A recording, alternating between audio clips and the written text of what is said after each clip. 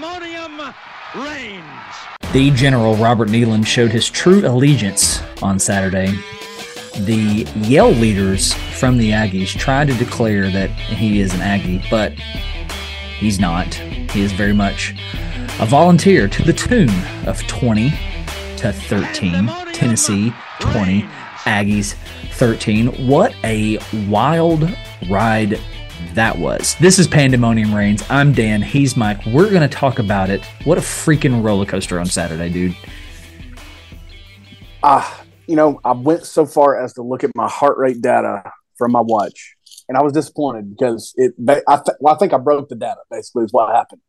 Because there was nothing out of the ordinary, but that is not the feeling that I got inside these bones. And my goodness, the palpitations that were happening throughout that game, even early. Just going ahead and ripping off the Band-Aid here. Let's get into it a little bit. When Tennessee punted, A&M scored, and Tennessee turned it over on downs, I believe was the next sequence. Mm-hmm. There goes the heart rate. Blood pressure's up. We're cooking. We're looking ugly. And they did that game flip. Yeah. Well, yeah. So let's just kind of dive into this as you're saying. Let's talk about what everybody's talking about. Let's talk about Joe. Yeah, let's get that out the way, I think. Let's talk about Joe. I can't figure this dude out, man. I cannot figure him out. He's got all the dang talent in the world, and he just has some boneheaded moments, as if the moment is just bigger than he is, and he's like a deer in headlights. I'm not going to understand Ole Miss 21 not putting the ball in the air. I'm not going to understand that. I'm not going to understand a free play. And he knew it was offsides, dude. That's why you could tell by his body language. Yep. If you're going to run, get the first down. You are 6'5", 240. You had this moment, bro, where you talked about going home to Pacahoochee, Florida, wherever it is you're from, and looking in the mirror and saying, God has given you this frame at 6'5", 240. Put your shoulder down. Why did it take you until the third quarter to have that mindset? It's a free play. If you're not going to, then throw it. If it gets picked, it doesn't matter.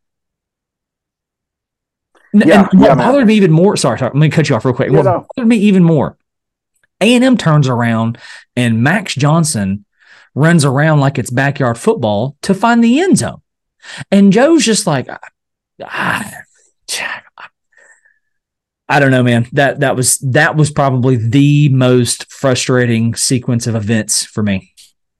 Yeah, that and the fourth down play, which I think, again, was Tennessee's second drive, if I'm not forgetting. The fourth down, the crazy formation. You had Sampson, I think, maybe Jalen Wright. I think it was Sampson, though, to basically the line to gain. And you had a receiver, maybe Keaton, 5-10 yards deeper. I wonder if the spacing was off there and that was part of his confusion. But you have him run himself out of room and then put the ball in the air with nobody at all ever having a chance. Now, look, let me say this. I think there was a quick moment, a brief moment, like – you got to make the decision, throw the ball accurately in a window where he could have got it to Dylan Sampson, I think, with 3 to 5 yards to gain, reasonably. It was well covered, but you can't do that. You can't choose option C and do neither. You either run, you run and lower the shoulder the way you did later in the game, taking out 2 Aggies, by the way, in the process. Yeah. Or you throw it and give your guy a chance before you reach the out of bounds line. It's real simple.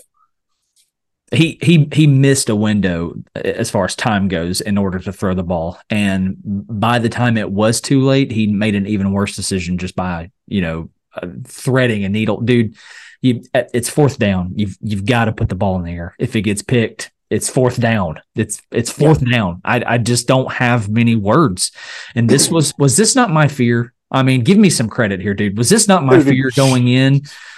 On it, like he's got does he have it between the ears? And I said on the TikTok and the Instagram, it's always funny to reference TikTok. Like, yeah, we run a TikTok. Anyway, whatever.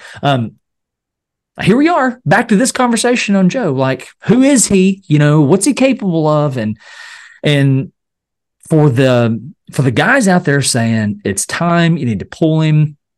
We need to ride with Nico. Are you really going to tell me you're going to run with Nico in Tuscaloosa? Is that really what you're telling me? I think that is stupidity. And here's the part that sucks about that, dude, is we've missed that window. I think you nailed this in a text thread. That opportunity was yesterday. Yesterday being the past. You done missed that window. He should have gotten more time in Austin Peay. He should have gotten more time against Virginia. But here we are. And one of the, I know that I sound uber negative about this whole situation right now, but I'm just so dang frustrated because I feel like what I'm about to say is gonna send you through the roof. Maybe. I think in this offense, Jarrett Guarantano would do better. No, that doesn't even make me mad. It really doesn't, because I don't want to put anybody down. Even if I was to put Jarrett Guarantano down, I don't want to do that because we've done enough of that, you know. But look at who Hendon Hooker was coming into this offense.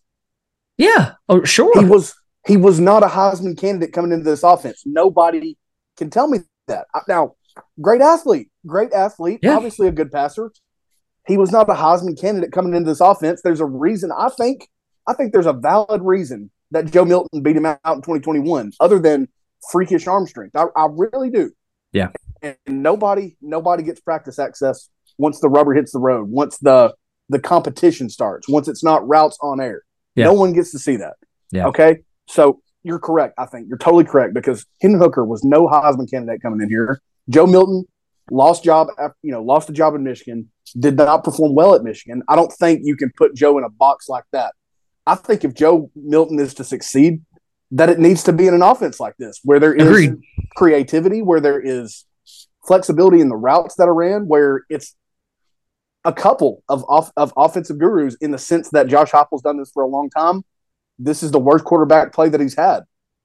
Halsley's been with him for a long time, 15 plus years. So he gets looped right into that. If you're asking me, mm-hmm. Alex Golesh, even being the offensive coordinator, didn't work with the quarterbacks. Halsley's been the quarterback's coach. So it's not like I could point the finger at, staff changes for this issue. Right. I do think there's levels to it, in the sense that the receivers, they're not holding up much of their bargain at all. From what we expected, they are not holding up much to any of it. That's fair. And look, Joe was 11 of 22, 50% exactly, with some terrible throws, with a couple drops. That's been a consistent theme. Another drop touchdown from Ramel Keaton. We're not going there right now, but I just don't get it, man. And I think you're 100% correct. Jarrett Guarantano could succeed in this offense. I listened to Locked On Vols this morning. I'm gonna give you it's basically a stat that he threw out. You're gonna love this. 4 of the 5 lowest scoring games in Heupel's time at Tennessee have been with Joe at quarterback.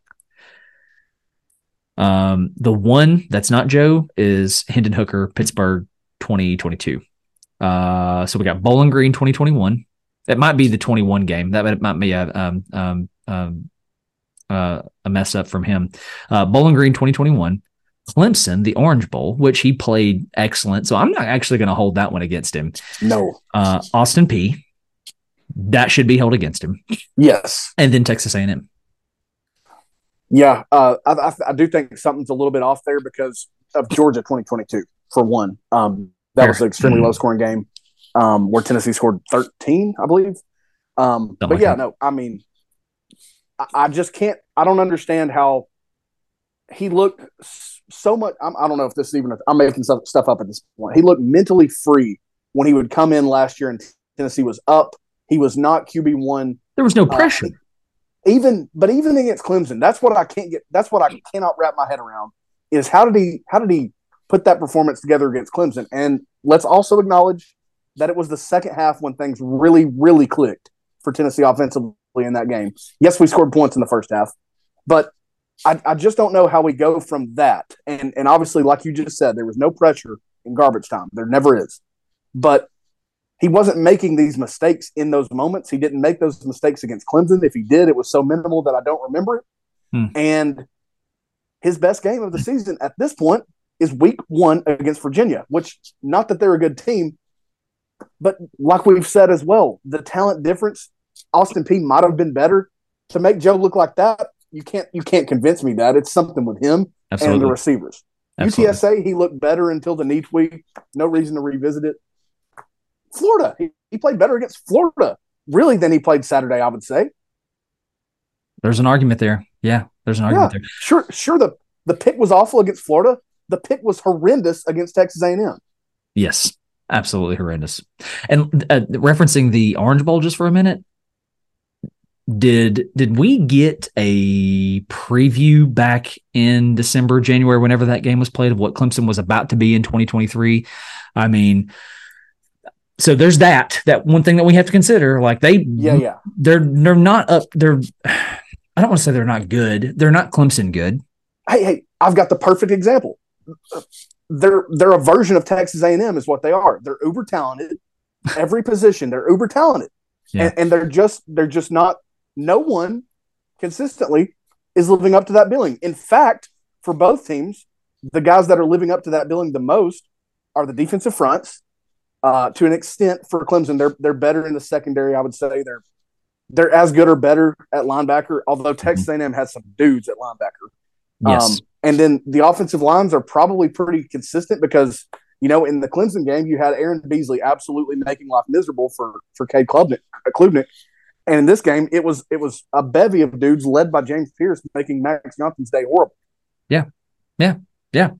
But we're talking about this no pressure Joe, like how he thrives in the moments that don't matter. Another reference that I want to make to the Orange Bowl is, for these current players, the bowl games don't mean to them what they mean to like you and I, right? Oh, absolutely. So there's that factor as well, which I do think is a variable here. Yeah. But nonetheless, Joe, statistics, I believe, if I remember right, it was 11 for 22. Yeah. For 100 yards, a touchdown, and an atrocious pick. On the rapid reaction, I said, imagine if we could put the ball in the air in that game. You put last year's defense. I'm sorry, this year's defense on last year's offense. Put Hendon Hooker on this team with the guys that are on this team.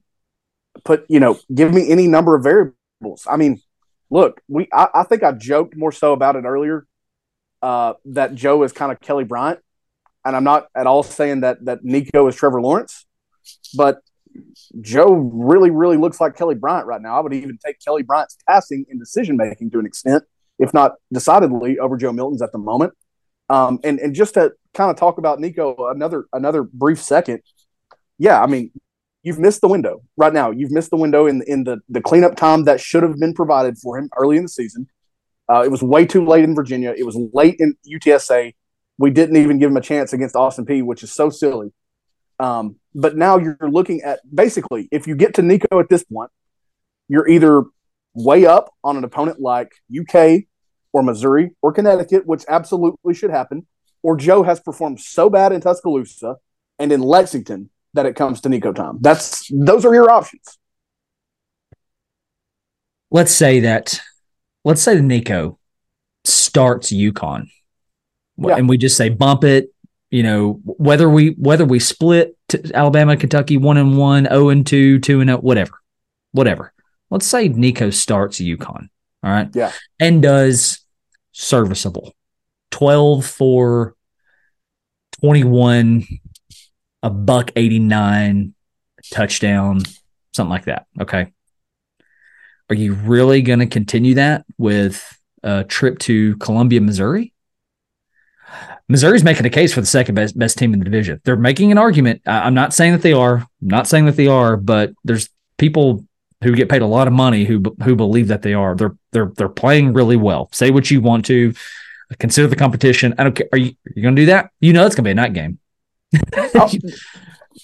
I think we said it on here that Kentucky was going to be a night game. Well, it is 7 p.m. It's a night game. Kick time for that game. It's going to be a night game at Missouri, unless I don't know what happens. It would take some really weird losses for both teams to make that a noon. It's not going to be CBS 3:30 unless the slate is just miserable that day, which can happen in November. Let's not say it can't.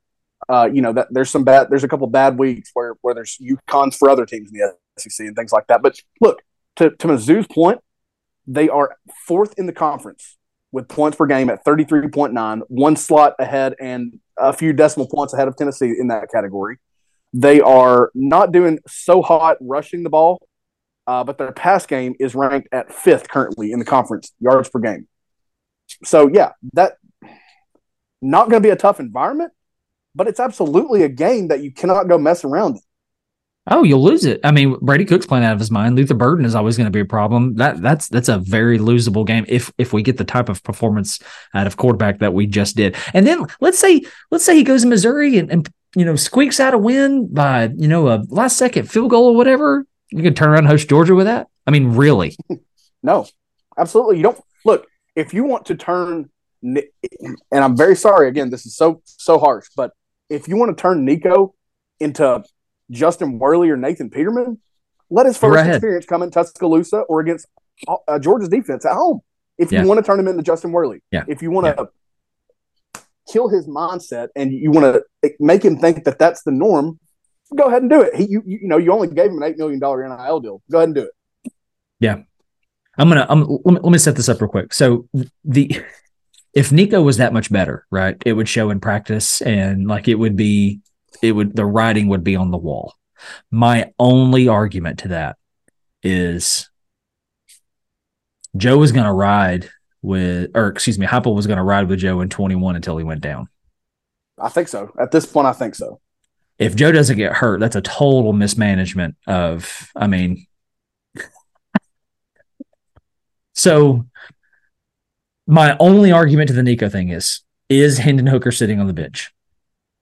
Yeah, or is something better sitting on the bench? Can Heupel recognize it? Because he didn't recognize it September 2021. 100% agree. And I'm not. Look, I've got a literal notepad, a whole note sheet full of good and bad from this game. Okay. I'm also going to mention that at the same time that we have these issues on offense, and I'm including the receivers here, and I'm like, okay.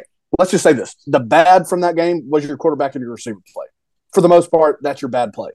The running back's terrific. Offensive line, more than enough from the offensive line. That was so much worse than last year to start this season. You're not getting plays made from your wide receivers. You're not getting any yards after the catch. And look, Brew was, unless you hit one of the fast guys going down the field, Brew is your yards after the catch guy. Let's acknowledge that. He's going to drive somebody 5-10 yards. He's going to drag a couple guys. Doing all these things, you're considering all these facts that the pass game is struggling in ways that Heupel has never struggled with the pass game. You're still not giving D. Williams a chance on offense. A screen pass, a jet sweep. You're still not doing these things. He saved your butt on Saturday. Player of the game, man. Player of the game. Him and James Pierce, players of the game, hands down. Apparently he was asked post-game. Did you hear about this? I did. I'm not sure. He was. Do you know how they framed that question? He was asked if he's been lobbying for a spot on offense, and he says yes, he absolutely has, and that he thinks that the moment will come soon, and that he'll be ready when it does come. And look, you can't tell me he won't be ready. You know the importance. You and I know the importance of the number 12 on Texas A&M's football team. Mm-hmm. He made number 12 look silly on that punt return. Silly, yeah, silly rabbit. Man, looked at me, and I loved it. That was awesome. It was awesome. That was awesome. All right, well, Joe is what he is at this point. I think we know. Absolutely. I think we all know. And it's just a matter of come Saturday, what Joe do we get? You mentioned receiver play, 11 catches, 100 yards. Chad Nimrod led in catches and yards. Nobody saw that coming. Nice response from the redshirt freshman there. Yeah, making for sure. Tough catches in traffic. For sure. But our longest play through the air, 17 yards. I mean, Joe himself had a rush for 19. That's longer. Jalen Wright had a rush for 23. So let's shift to rushing for a second. Oh yeah. If we could put the ball in the air, imagine the possibilities. After still rushing for 232 yards against a defense that was holding opponents to an 84-yard average. And let's acknowledge, and just playing off that, they're allowing 84 yards on average. we talked about how sacks were skewing that number down. Yeah. They sacked Joe 3 times on something like 25 dropbacks. Only 3 sacks, which is credit Glenn Ellerby, credit offensive line. Nice job. Because the pass game was putrid, as we're saying. And then the running backs, led by Jalen Wright, 230 yards on the ground. Yeah, dude. Let's say that number skewed down from like 110 to 84. That's pretty extreme. 25 yards of sacks. That's pretty extreme. Yeah, dude. That's a lot of flexibility I'm giving their defense right there. And we outdid that by 120. And they knew it was coming a lot of times. Outrageous. And also, I'm going to criticize DJ Durkin for a minute. There was a comment floating around online. Surely he didn't make it. Surely it was one of those made up things that you just don't see coaches say, because it was silly talking about not hearing, Rocky Top, things like that. They're not going to be hearing Rocky Top. You don't do that. I don't think he would do that. He's been a head coach, although a bad one. What kind of guy doesn't load the box a little bit more by, say, the start of the second quarter in that game? I'm pretty sure I have a text from you at halftime saying if they don't do this, they're stupid. Bro, I mean, look, there was a couple of sequences where they did. Look, Ollie Lane had a hold. Joe did get sacked. One of his 3 sacks. We did have a negative play, 2nd and 15 or 18, and we run for 15 or 17 yards. What are y'all doing? Yeah. Your sentence there was incomplete. Ollie Lane had a hold again. Yeah, again. Yeah, you're correct. When is Andre Cart back? I'm soon enough. Sorry. Not soon enough. I appreciate your effort, man. But not soon enough. My. Check out this stat provided by Brent Hubbs. 294 yards of Jalen Wright's season rushing yards this year, which I believe he's now over 500, came after contact. 294 after contact, bro. Yeah, he's at 570 on the year. Yeah, 294 of 570 after contact. So 52% of his yards are after contact. He's gone, bro. Absolutely gone. Yeah. I saw another thing where, and I don't think Raheem Sanders played a lot in this game. I can see it for sure, and obviously with the other guys. But there was a stat that someone put out, and I'll try to find it in just a minute. But Jalen Wright exceeded what Jace McClellan did, what Raheem Rocket Sanders did, and what Jarquez Hunter did combined. Nice. In their respective games against Texas A&M. He exceeded it in the lone game that we had Saturday. Nice. Now, I do think that one thing that really went our way, and I don't know that these numbers hit the ceiling that they did if Edgerrin Cooper doesn't get hurt. That dude was a one-man wrecking ball. He was all over some the kinds field. of issues. He was all up in the gap. Whatever gap that Jalen decided to go through, he was there. He was coming around the backside if he had to. That stat that I provided a minute ago, courtesy of Jack Foster Media, at Jack Foster Media on Twitter /X. Yeah, Edgerrin Cooper was a dog for them. I mean, again, this is, if you're Joe, this is why you run physically. This is why you do those things, because you make them think about it when they go to tackle you. Oh my gosh, she's going to run me over. I've got to make a business decision. I got to get out of the way. Let me try to take him down by his shoestrings, not by his, full frame coming full head of steam at you. Yeah. Yeah. Now, go ahead. Oh, no, sorry. Just want to throw this in while we're on the topic. I appreciate the calls of the quarterback draws, of anytime Joe did decide to get going on a pass play. Thank you. We've been waiting for it. We've been asking for it. Didn't work every time. Never going to. Heupel was heavily critical of himself in the game that they called 4th down, 3rd down decisions. Thank you for the quarterback draws. Yeah, put them in the game plan for Saturday. Yeah, if they work for 0-3 yards, run them. You have to. Yeah, I believe that 23-yard run from Joe came on a neat little speed option with the receiver from the back side of the play coming in for that option pitch, and he just held on to it. You mentioned the draws, though. I was just about to say this. Like, don't show me another quarterback draw with Joe. Show me a quarterback power. No, that's the first time all year that it's kind of been there. Yeah. But also the most attempts that we've given it. That's fair.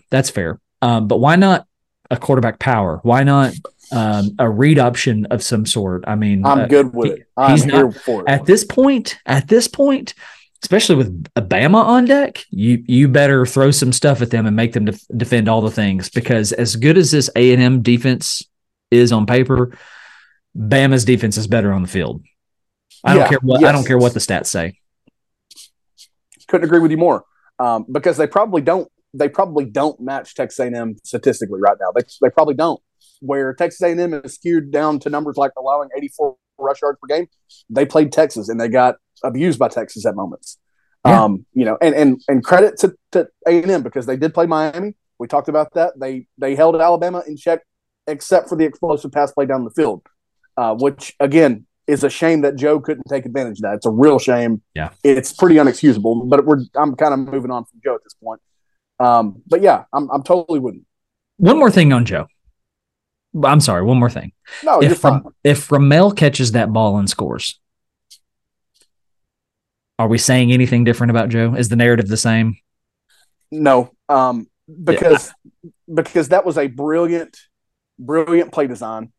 Credit to Joe for putting air under it. I mean, Ramel had to take like a sidestep to adjust to it.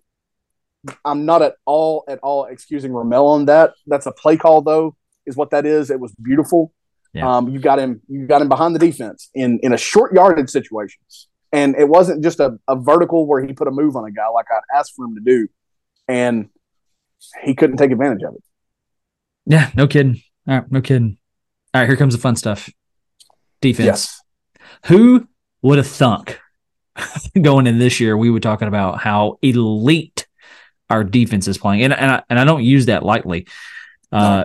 Check this out. Pierce, he's the highest graded defensive lineman in the conference, according to PFF.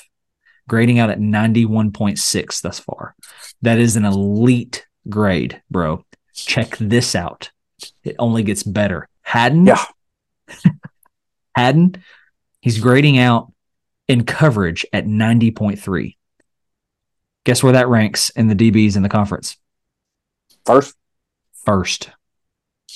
Haddon, I'm sorry. Here's my you all had an apology. Here's my verbal apology. I've not got around to the written one yet. It's in the mail, or it will be in the mail later this week. I'm very sorry. He's playing the pass better than he's ever done, and he played the pass so poorly against Texas. No. Austin Peay. Excuse me. He played the pass poorly. Yeah. Got himself hit with a couple PIs, and look, he followed that up with the play at Florida. So again, I'm sorry. What a bounce back. Being in position to take advantage of Spencer Rattler's throw. Batting yourself against Max Johnson and Texas A&M. That was nasty, is what that was. Yeah. And it was helped by the pass rush. But we're taking advantage of it. We're not giving up the bomb as the quarterback gets hit. We're holding them to the sticks if they do make the catch. They didn't have a lot of yak either. And look here, okay? Evan Stewart, 4 for 48.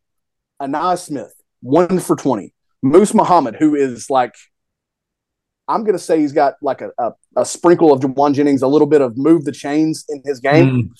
2 for 11. Yeah. That's elite. That's elite secondary play that is only helped and really made possible by your defensive front, mainly by James Pierce. The dude only played 34 of 68 snaps per Ryan Sylvia, and his grade up for the game was 92.2. That's absolutely elite, just like you're saying. I mean, what a bounce back. What a breakout for James Pierce. All the things that we talked about with the stats when a preview of this game ran long, boy, are they only looking true. Is there anybody else that you want to apologize to? Tim Banks, Willie Martinez, and look, early in that game, I still had some remarks for Willie Martinez. I now recognize because my heart rate, my blood pressure is much lower. Tamari McDonald, look, I think it was a slot fade. Nickel is so hard to play, and Theo Jackson excelled at it. Who would have seen that coming? Tamari McDonald's not been bad. Last year, he was one of your better secondary players. Yeah, he got beat on a couple tough throws, and look, I would certainly prefer it if his head is facing the quarterback. If he's turned that head by the time it gets there, but man, if their best, or let me say this, if their most explosive plays down the field were slot fades and 50-50 scenarios, you're going to get beat. That's the nature of the secondary positions. Well, that ball placement, that was not a 50-50 ball. It was perfectly placed. Yeah. That ball was placed where only he could get it. Man, defense. I mean, you're raving about it. James Pierce, we talked about this through all this stuff at you going into this game about his potential and what he can do in a year. Adds another sack to his resume, putting him now at 6 with Alabama. And we won't face – okay, so Alabama, what are my words here? Nobody's been sacked more. Out of the opponents that remain on our schedule, nobody's been sacked more. And that kid from Arkansas had a field day. I think he at least had 2. He was co-defensive lineman of the week with James Pierce.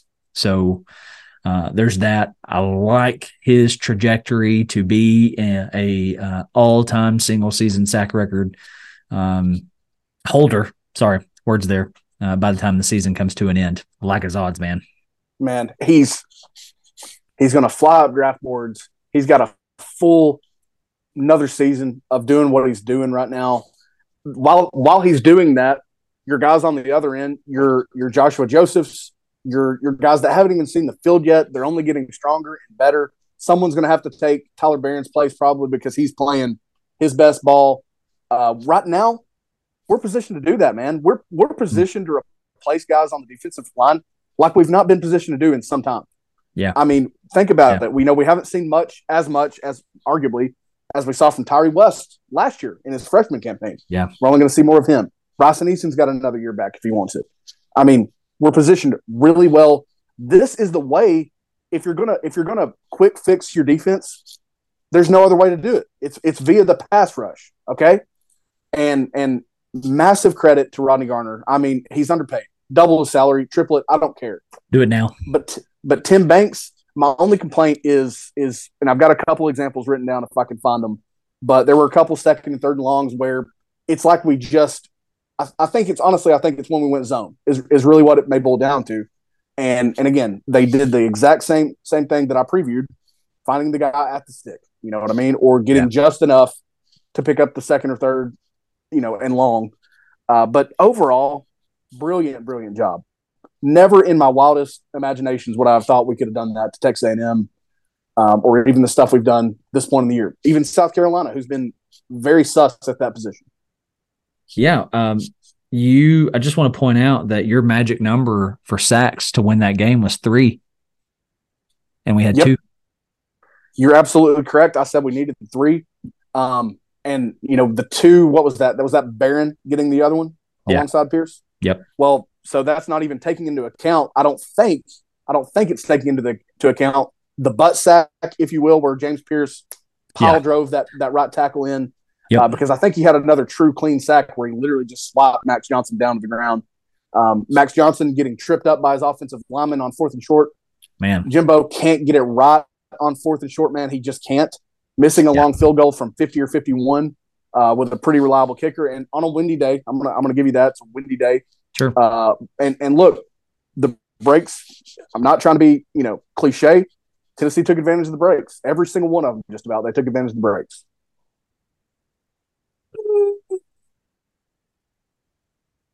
Really? Defensively. Let me say defensively. Okay. You know where my mind went, right?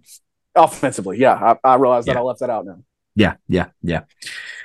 Well, let's start to land this plane unless you've got anything else that you wanted to cover. Not too much. All the talk about the offense, all the hopes and dreams and aspirations that we had for this past game, what it could have been. There's not a scenario in the world where you don't take 4-2 start in 21, 6-0 start in 2022, 5-1 start in 2023. There's not a scenario in the world where you don't take that, or your first 3-game win streak against the SEC West since 2001 or 2000.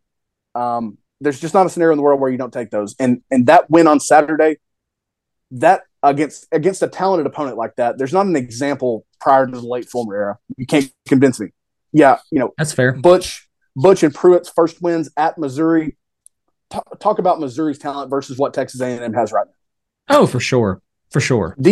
Defensive struggle to the most extensive degree you'll ever see, and we haven't won a game like that in like 2 decades. Yeah, no kidding. And consider this: 9-3 is very realistically back on the table. Exactly. we're positioning our like I talked about, man. Just so much importance on that game. Like second place in the SECs could have been out the door with a loss in that game, because I'm not feeling good about Kentucky, Missouri, etc. Even though Kentucky looks like trash again, I'm not feeling good about those games if we lose that game on Saturday, especially if it went the trajectory of Texas A&M's first touchdown drive. But what a response, what a way to find a win, and just really my last thing is massive respect to Heupel for his self-criticism, his humility, talking about messing up some of those third and fourth downs. Yeah, thank you. I can't appreciate that enough. Even someone like Rick Barnes doesn't do that quite as well. There's obviously terrible examples out there. Lyle Allen Jones looking at you, but thank you, Heupel. I mean, from the bottom of my heart, thank you for owning those and winning while doing it. Yeah, no kidding. Second, the division is possible. 9-3 is still possible. With as bad as Joe has been, man. So landing this plane, I want to end this this way. I predicted a 31-27 final. Real quick before I get to yours, this is the first game in the Heupel era, in Heupel's head coaching era, not just at Tennessee, at UCF as well, where he has won a game scoring less than 30 points. The final was 20-13. You said 27-19, which is just eerily close, man. Wickedly close. So many scenarios where that could have been the case if an offense didn't have a hold or shoot itself in the foot. Just one time less than it did. I mean, I was right there at it. I can't actually be done yet. Time of possession, 29 minutes, 12 seconds for Tennessee, 30-48 for Texas A&M. It will never again in any normal year under Heupel be that close. And that's just a huge testament to this offensive line. For sure. Consider your score, 27-19.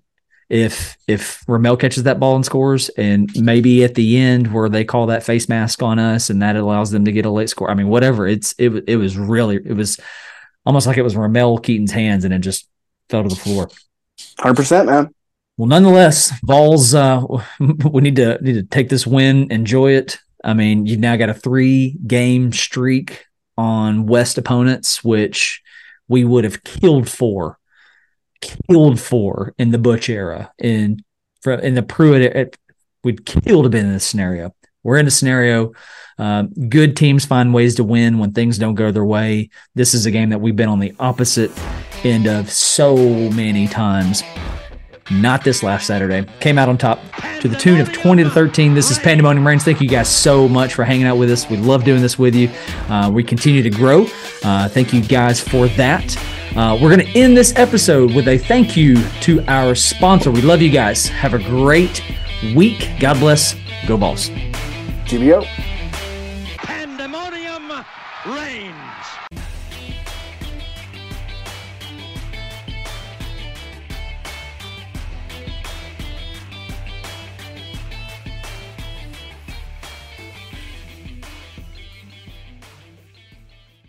Buying or selling a home can be a nightmare to do on your own or without the right help, which is why you need Lauren Foster. Lauren has been serving the North Georgia and Lake Lanier area for over 5 years. She is also a member of the KWC $1 Million Club, meaning she's really good at finding your dream home. Certified and ready to serve Georgians all over Forsyth, Hall, and Dawson County. Contact Lauren Foster today at laurenfoster1@kw.com. Again, that email is laurenfoster1@kw.com. Give her a call or a text, 770-480-8009. Again, that's 770-480-8009. Your realtor for the North Georgia area. Lauren Foster, proud sponsor of Pandemonium Reigns.